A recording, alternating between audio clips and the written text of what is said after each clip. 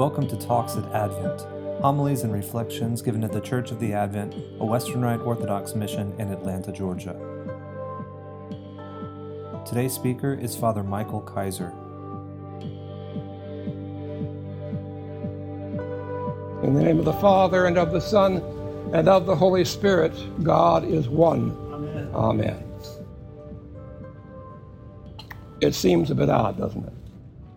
The hymn we sang at the beginning was a hymn that referred to Palm Sunday. The gospel reading that we just had is a reading about Palm Sunday. And this, in the Western Rite, of course, is the first Sunday of Advent. Advent begins for us today. And before I forget to remind you, fasting us on Monday, Wednesday, and Friday. No meat products, no meat juices, nothing like that. And more than that if you wish, but that's the bare minimum.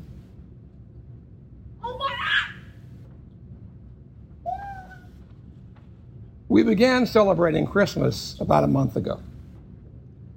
You couldn't go into Walmart or any store without seeing Christmas trees and Santas and snow and all kinds of things. In fact, I think in our Walmart it started at just before Halloween this year. It keeps moving back. I anticipate sometime having them put up in July, for the 4th of July. And we look at that, and there are those of us who will complain about it, although I must admit I complain less about it now than I was a new young priest who thought I knew absolutely everything and what people needed. The older I get, the more beauty I think we need in our lives, and okay, if we pick it up that way, I'm not going to crumble too much. But the whole purpose of Advent in the church has nothing to do with the consumerism that afflicts our culture as it is today.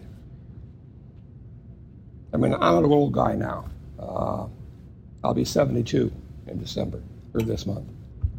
And I can remember back to when, you waited for, you hoped that you would get the O-gauge train set, that your dad would set up a table for you and that sort of thing. And, there seemed to be a sense about it that was shorter and more focused and more clear. And now it's much more diffuse.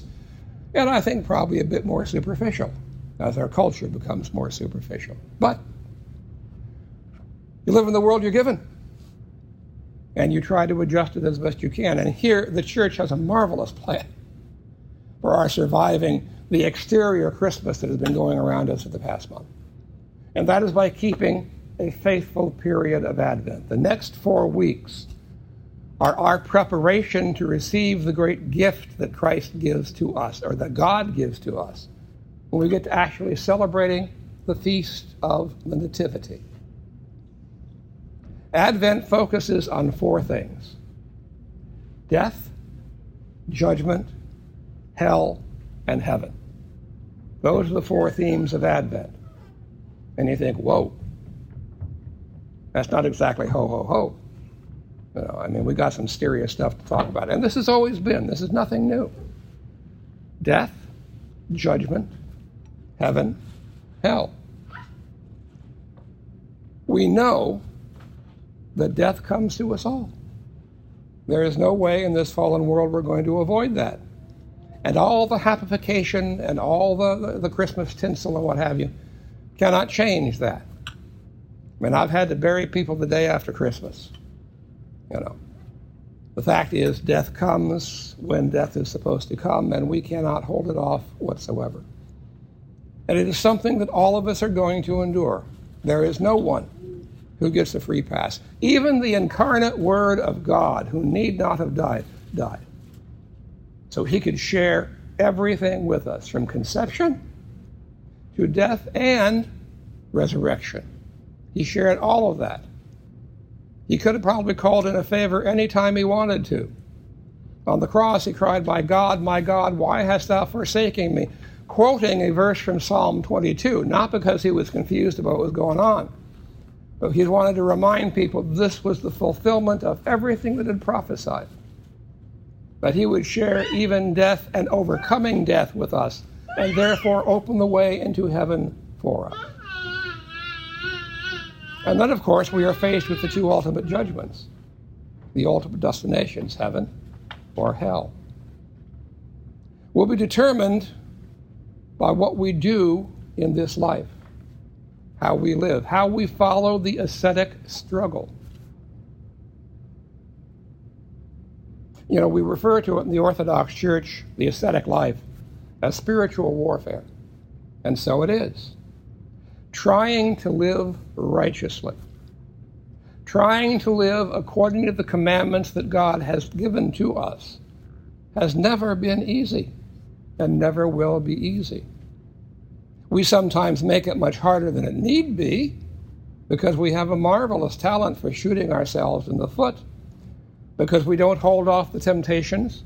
We do not fight the intrusive thoughts that seek to undermine our will and sap our spiritual strength. But it is a hard slog. God knew that, and thankfully, God is merciful. I'll tell you what God wants ultimately. God wants us to persevere. It's a given that we're going to fall many, many times. It's a given that we're going to give in to temptation to sin. It's not a given that we have to walk into the same stupid situation time after time after time after time. Somewhere along the line, even common sense should say to us, you know, you don't want to go to that place tonight, because if you go to that place tonight, you're going to get into trouble somehow, and you know you're going to get into trouble. Oh, I know you're going to say, I'll be good, I'm going to be strong, and what have you. But eventually, as you get happified and maybe a little bit numb, you begin to fall for the same nonsense over and over and over. And some of our sins become so ingrained within us that they seem normal. Things like gossip, or the swift and superficial judgments that we make about other people all the time, almost never about ourselves, I should point out. These seem almost normal to us, and that's why they are insidious. And that's why they are soul-killing. And so you wrap all of that in the tinsel of Christmas, and the joy and the application, and the fact that, yeah, people generally are nicer this time of year. Would be nice if we were all year, but people don't necessarily cut you off in the parking lot, or if they do, at least they say, I'm sorry. You don't always curse at the person who cuts in front of you in traffic or pushes past you in the crowd. Yeah, we try to be a little bit nicer. Somehow, with all the superficiality of our culture, that still manages to sink in. But if you wrap all of that with the Christmas lights and the tinsel and the carols going, and my God, after 72 years, if I hear Feliz Navidad one more time, I'm going to kill somebody. It becomes normal. And that begins to destroy us. You want a faithful Christmas? You want a joyous Christmas? Concentrate then during this Advent on who and what you really are. Ask God to open to you what your sins are. Ask God to help you discern what is really sin and what is not, and what sins are those that will destroy, and what sins don't kill immediately. And you concentrate first on the ones that will destroy, the ones that will kill your soul, and begin to overcome them. And you can't overcome them all at one time, so you can take them one at a time. That's all right.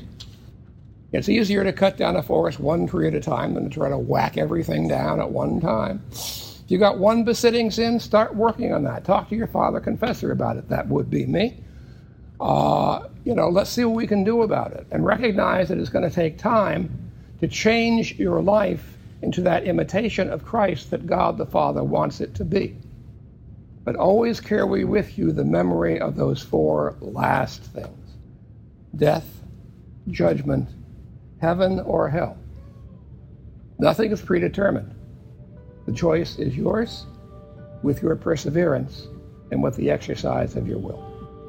In the name of the Father, and of the Son, and of the Holy Spirit, God is one. Amen. Talks at Advent. Homilies and reflections given at the Church of the Advent, a Western Rite Orthodox mission in Atlanta, Georgia.